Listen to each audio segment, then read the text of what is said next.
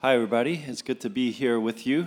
My name is Pastor Billy Park. I'm the pastor at Grace Community Presbyterian Church, which meets in Swanee this afternoon. So I'm used to sleeping in the mornings on Sunday.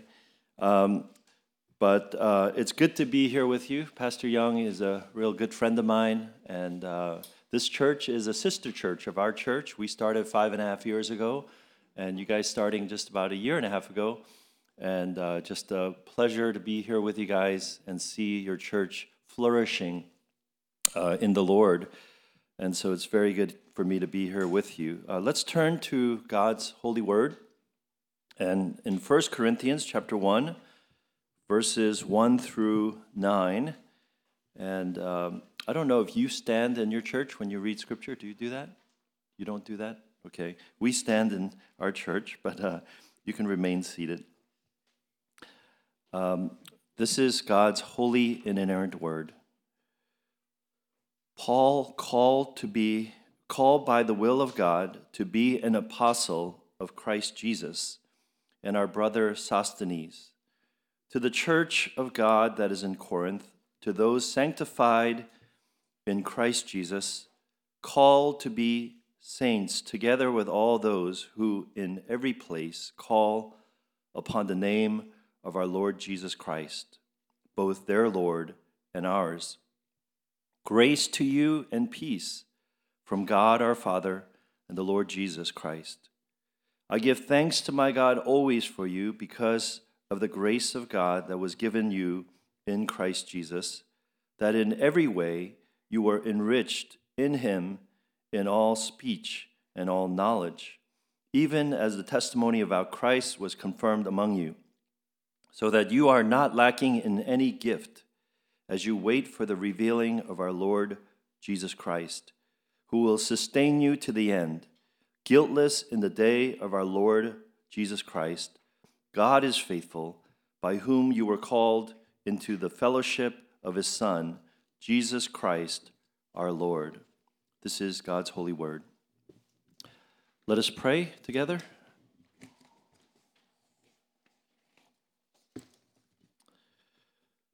Our Heavenly Father, I give you thanks and praise for who you are, and thank you for this opportunity. Pray for your blessing upon this word today.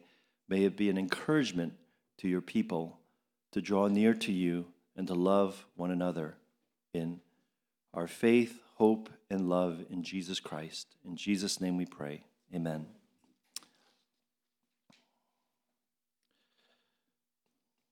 A college senior wrote to his parents, and this is what the senior said. Dear Mom and Dad, I'm sorry I haven't written in a while, but much has happened to me in the past few weeks. I haven't had a chance to contact you since I've been in the hospital. Don't be alarmed. The doctor said I would be okay.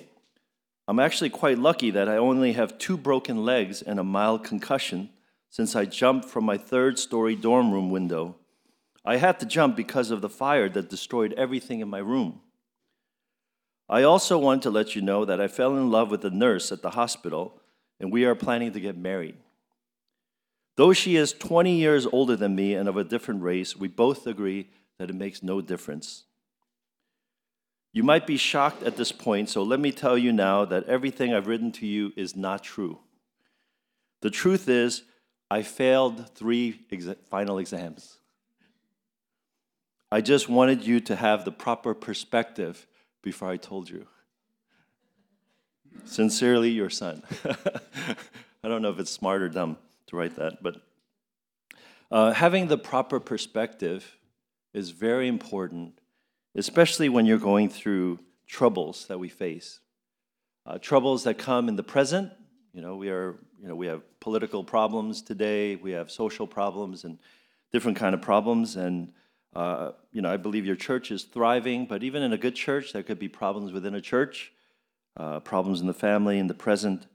But often, a lot of the present problems that we face have roots in the past, things that have happened in the past that are unresolved, unreconciled conflict, and things that are problems in the near future or the far future where like, where is my life heading? Your problem is not right now. Actually, your problem is in the future, and you're worried about it today. And your problem stems from the future. And having the proper perspective is very important in dealing with these problems. And Paul is about to lay the wood to the Corinthian church. I believe Pastor Young preached on 1 Corinthians. I saw one of the sermons from 1 Corinthians, and I'm not sure if he was going through a series or just that sermon. But 1 Corinthians is full of problems. If you ever wonder, like the early church, they were perfect. We today have a lot of problems in the church, but the early church had a lot, is perfect. But, if you read the book of 1 Corinthians, you'll find maybe the Corinthian church was the worst. I mean, maybe there were others that were bad too, but they faced a lot of problems. And in this letter, 1 Corinthians, and there were probably more than two are preserved. There were two other letters that 1 and 2 Corinthians refers to. Actually, 1 Corinthians refers to a prior letter. 2 Corinthians refers to a letter in between 1 and 2 Corinthians. But we have two preserved, and in particularly this first one, there are a lot of problems. And let me just summarize some of them. I have all these verses, but I will just tell you the titles. Quarrels and divisions. And let me just read that verse from chapter 1, verse 11 through 12. I appeal to you, brothers. This is right after my reading. So if you just heard what I read in the scripture, first 9 verses, you'll sound like they have a great relationship. Paul loves this church, and he does, in fact, love this church. But you would think there's no problems at all. But when you get to verse 11, you realize they have some serious problems. And I appeal to you, brothers, by the name of our Lord Jesus, that all of you agree and that there be no divisions among you, but that you be united in the same mind and the same judgment. For it has been reported to me by Chloe's people that there is quarreling among you, my brothers. In chapter 3, it talks about spiritual immaturity, how they are infants and need to drink milk and not solid food. And, we need to drink milk as well, but, this is I fed you milk, not solid food, for you are not ready. And talking to them that they are worldly and spiritually immature. They had an improper view of those who lead. I follow Paul, I follow Apollos, and they were having their favorite leaders. They had pride and arrogance of, these Greeks, the Corinthians, and they had issues with pride and arrogance. Sexual immorality was rampant in the city. Actually, to Corinthianize was it was a slang for like fornication.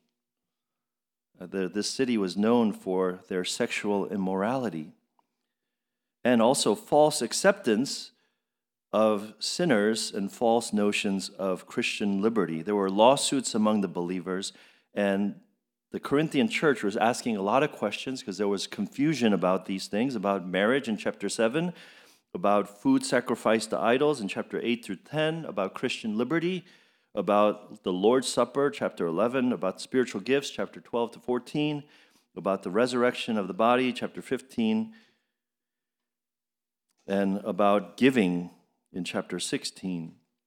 And Paul deals with all these issues because there were questions and problems in this church.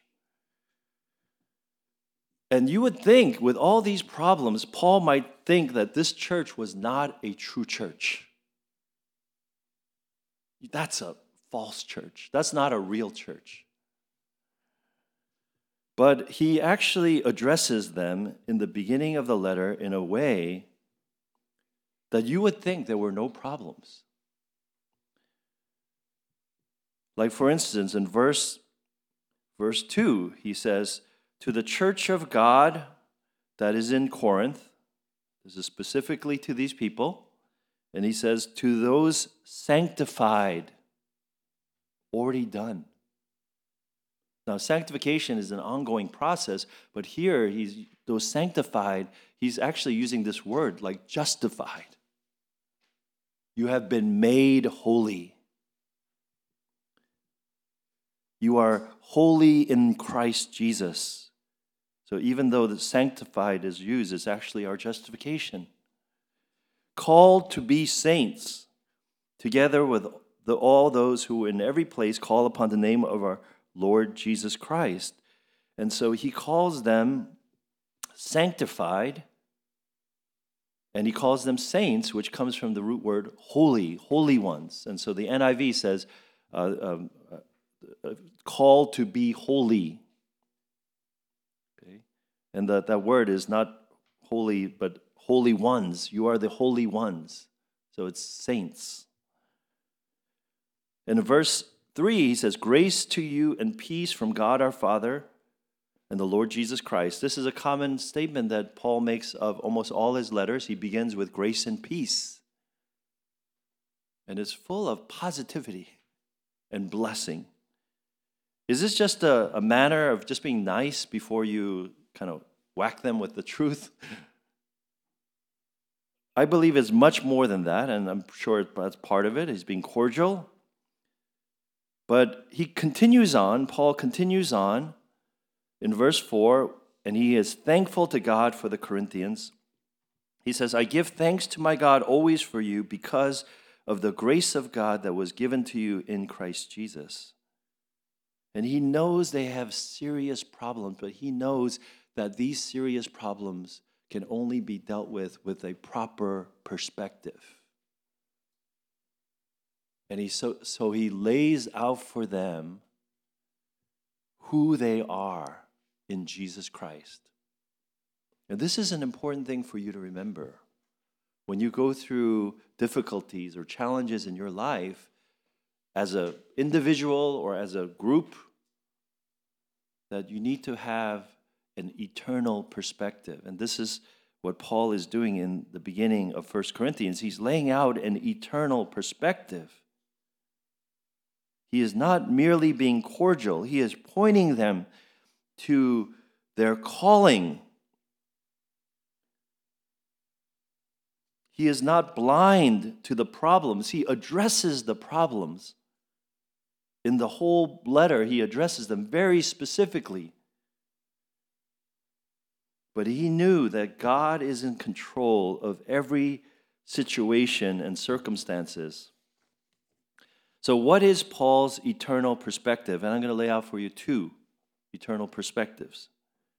There's at least two, probably more, but two is that's reflected in this first few verses of 1 Corinthians.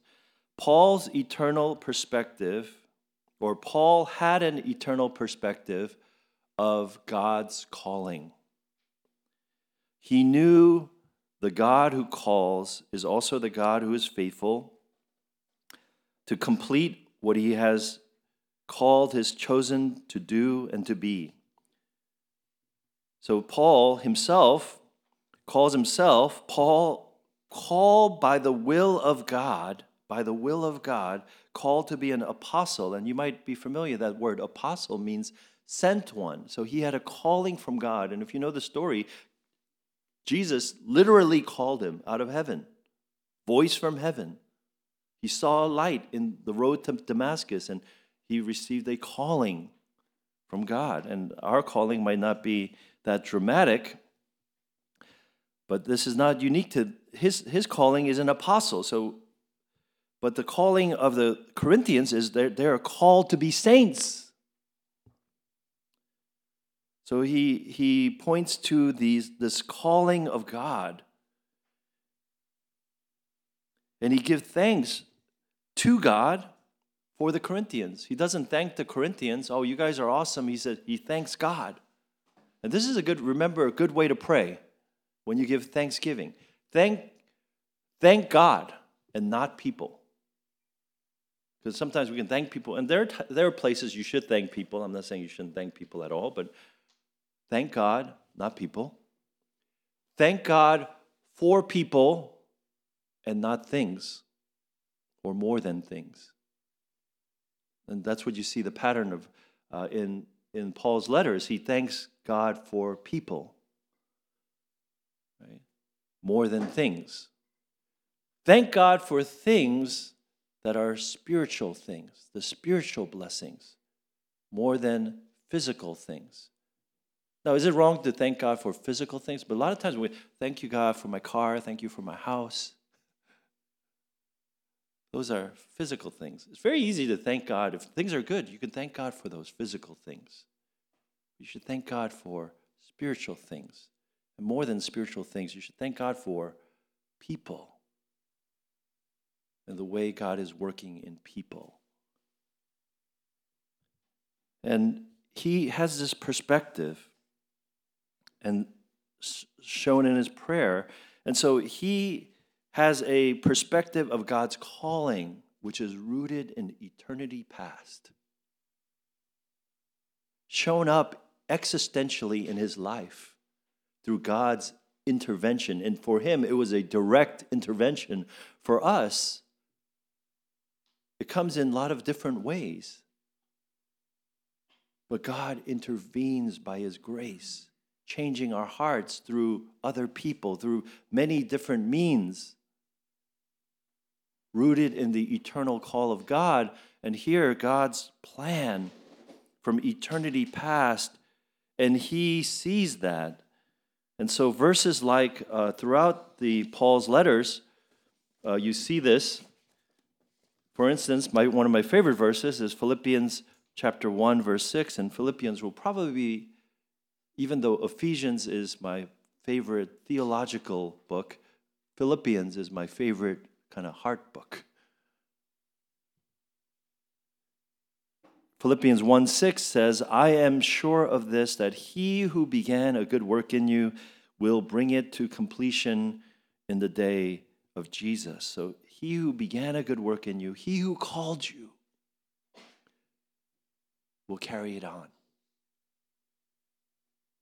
Romans 8:28, for we know that for those who love God and all things work together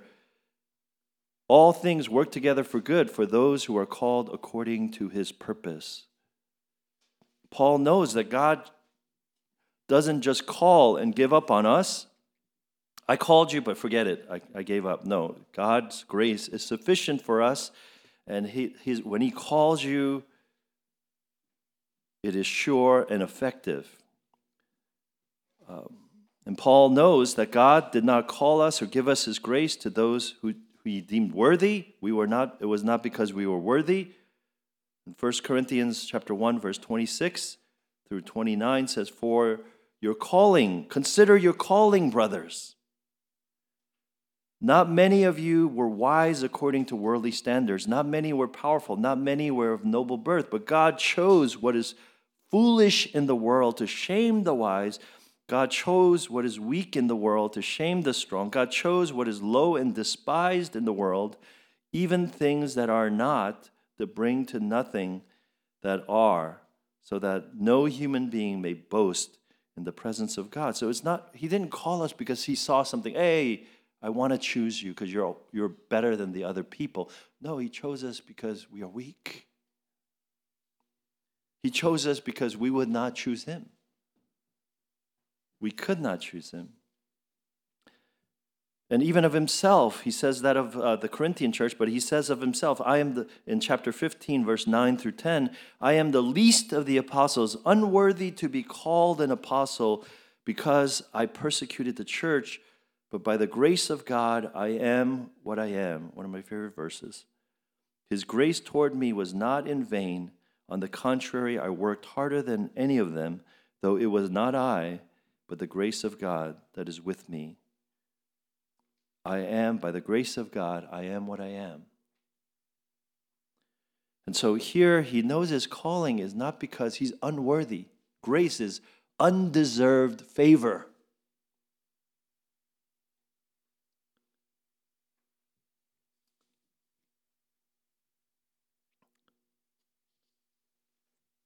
So when we look back at the past, so his eternal perspective came from looking at what God did in your life. looking at your calling. And here, it's the calling to God. You know, a lot of Christians will struggle with like, God, what do you want me to do? You know, what ministry? How do you want me to be part of this church? How do you want me to serve? Should I serve on the praise team? Should I be a welcomer? Should I do Bible study leading? What should I do? And you can struggle over that. Those are legitimate struggles. But God's calling is for you to be holy. It's the kind of person you are. God called you to be a people, a kind of person. And so when you remember that, you're having an eternal perspective of God at work in you in the past that moves you into the present. And the other eternal perspective is that he had an eternal perspective of Judgment Day. Not only what God called in the past, but a day when God will make all things right. The end.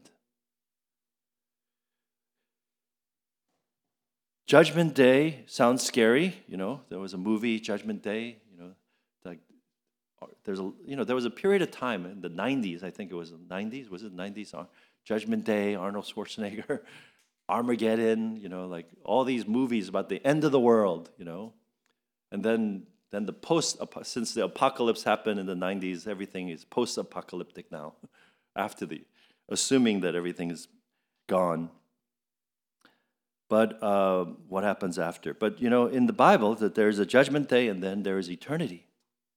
New heaven and new earth. And he had this perspective of judgment day, which is the day of the Lord. And he believed in the reality of the day of the Lord. And he speaks about it all throughout his letters. And if you don't understand Paul's eschatology, that he has a future vision, not only merely of the road to Damascus of his past, but something future. And it was this belief in the future, in the day of the Lord, which was a day of vindication for those who trust in the Lord and a day of judgment upon the unrighteous, where God will reveal all things on the last day. He will make right all wrongs and punish the wicked. God cannot be mocked, and he will not be mocked in the end. And only those in the Lord will be able to stand on that day. That is why Paul lived his life with an ultimate day in view. 1 Corinthians 3:12 through 13. Now, if anyone builds on the foundation with gold, silver, precious stone, wood, hay, and straw, each one's work will become manifest, for the day will disclose it. What's that day? Judgment Day. The day of the Lord. Because it will be revealed by fire, and the fire will test what sort of work each one has done.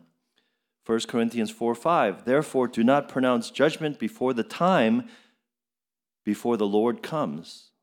Judgment Day. Who will bring to light the things now hidden in darkness and will disclose the purpose of the heart. Then each one will receive his commendation from the Lord. 1 Corinthians 9:25. Every athlete exercises self-control in all things. They do it to receive a perishable wreath, but we an imperishable crown. When does that come? On Judgment Day. On the day of the Lord, where those in the Lord will be vindicated. Paul knows that this mortal life is not it. He sets his vision on heaven. He longs for the redemption of all things in chapter 15. He says, O death, where is your sting? O death, where is your victory? Or actually, I got that wrong. O death, where is your victory? O death, where is your sting? The sting of death is sin, and the power of sin is the law. But thanks be to God, who gives us the victory through our Lord Jesus Christ. Therefore, verse 58 of chapter 15, my beloved, be steadfast, immovable, always abounding in the work of the Lord, knowing that in the Lord your labor is not in vain. So Paul lived his life with a view to the eternity past, God's calling. He lived with a view to eternity future, the judgment day, but he lived in the present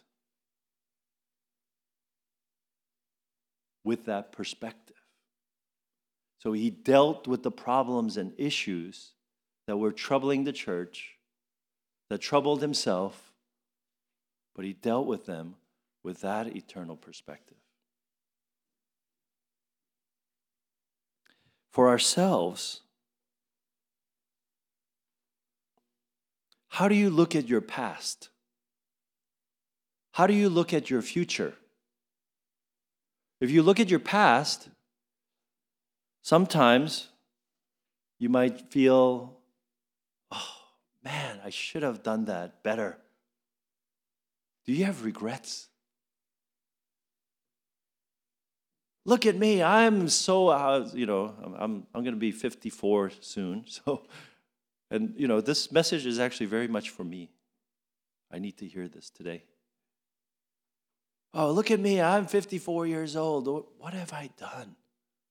What have I done with my life? Where am I going? What am I going to accomplish in my life? And sometimes people wrestle with this, and this is our present. And you can have guilt over things that you did that you shouldn't have done. Oh man, I should have studied more. I should have done this. I made the wrong decisions. I made a lot of mistakes. You have guilt and shame over the past. But sometimes it's even pride. Oh man, I used to be so good. Everybody used to love me. Now, look where I am. Pride in the past. When you get older, tell my kids, I was this great athlete when I was younger. I can't jump anymore, but one time I used to be able to jump and do all these things, always the glory days. It's pride. I deserve better. That's what it's saying. You look at all the stuff I used to do. I deserve better now. God, why are you not making things better for me now? Pride. About the past. Who are you? And so we get stuck in our guilt and shame and pride in the past. Holding on to stuff that we need to move on from. Both the good and the bad. Learn from them, build on them, or reconcile them, and move forward. And then our future. Where are you going? If you're single, when am I going to get married? What am I going to do with my life? How am I going to pay my bills tomorrow? Or what am I going to do in 10 years? And you worry about the future, and worry causes paralysis. Or you end up grabbing stuff and getting your life in order because you have a little more foresight, but your foresight is not an eternal perspective. Your foresight can be worldly wisdom. You work hard, you save, you save your retirement. If you're young in your 20s and you save like probably $20, $30 a month even, you can almost become a millionaire if you invest rightly. So, some kids, 20 years old, they're starting investing and they're guaranteed to be a millionaire when they're, 60 years old. There's people who do that. That's wisdom, worldly wisdom. Not necessarily bad worldly wisdom, but it's not looking far enough. It's not looking to heaven. It's not looking at eternity. So we can work for idols. Pride can be not only in, sin comes in a lot of different ways, guilt and shame, but pride in the past. It can come in worry and anxiety in the present, lack of faith, but also your pride that you got it together. And you're actually working not for God's glory, but you're working for idols. As John Calvin said, the heart is an idol factory. It makes idols of everything. And I just, actually, I was listening to one of the messages of CCEF, and some of you people went to CCEF. And I listened to Joe Novuson's talk, and in it, he actually mentioned something that I wanted to use today. And he quoted Augustine, St. Augustine, not August here. Where's August? St. Augustine, the great theologian from the 5th century. And Augustine said this Latin phrase, homo incurvatus in se, which meant man or human always curving to self. And so he used this phrase, homo incurvatus in se, meaning that the humans are always curving their trajectory to self.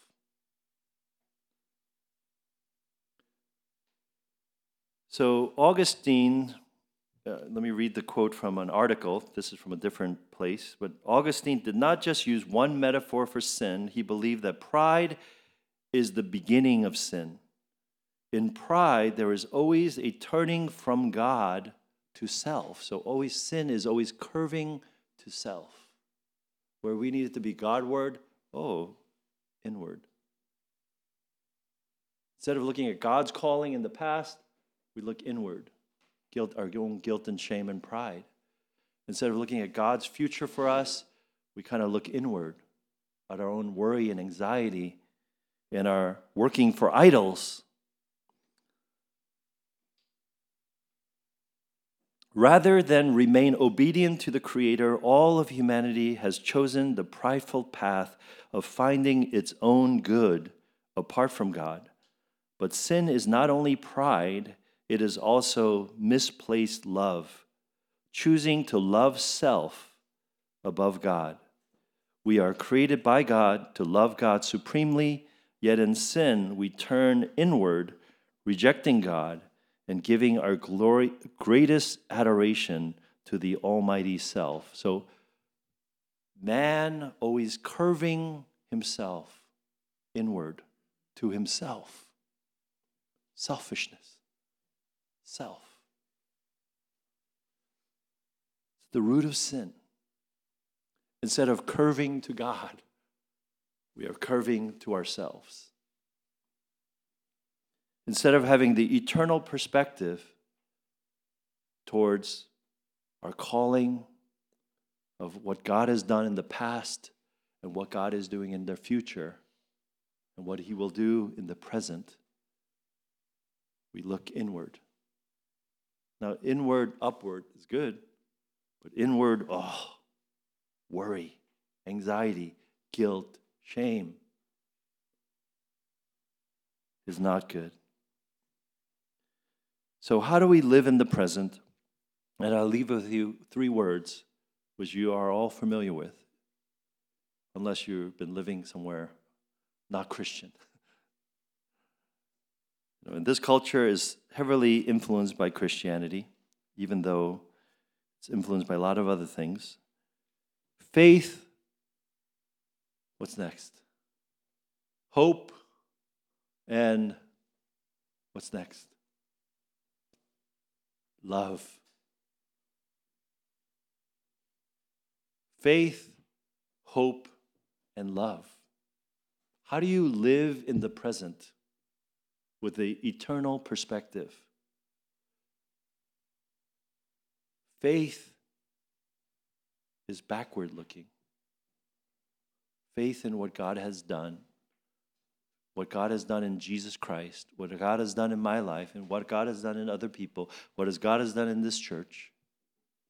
Hope is future looking, what God will do at the end of days, what God is doing even in a corrupt generation, what God is doing in my life, in my church, what God will do in the future. And living in the present with love, with forgiveness, reconciling, peacemaking, holding on to faith and hope, moving in love. That's a great picture of those words. Think about it. Love in the present, holding on to faith in the past, hope in the future. That's how we're living.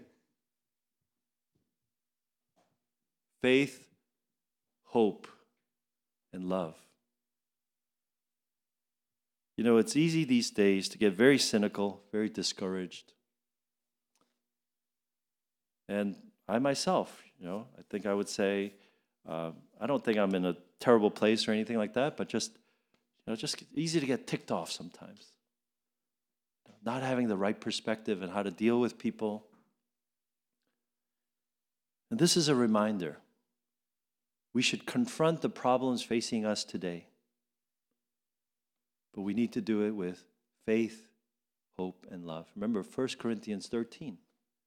That's in 1 Corinthians. In the place that it deals with the most problems of the church. Faith, hope, and love. That is to live with the eternal perspective. Let's pray together. Our Heavenly Father, we thank you and praise you for who you are. Thank you for this wonderful church and for the blessing that you have poured upon it and how you have formed this church, Lord, just a year and a half ago. And we thank you for the work of Pastor Young and all the members of this church. And we ask you for your continued blessing upon this ministry, that you would help them to thrive and flourish, to encourage each other, that they would live together with an eternal perspective, with faith in what Jesus has done for them, and their calling to be saints, sanctified in Christ Jesus, and that they know that they will stand on that day of judgment, not because of any work of our hands, but because what Jesus has done. When all is said and done, we will stand with Jesus in the end, the last day. And Lord, today may we stand in love for Christ and love for people. May we stand in faith, hope, and love, moving forward by your Holy Spirit, in Christ, by your Spirit. May you help us to grow in you, holding on to the faith that was once preserved for us. Thank you, Lord.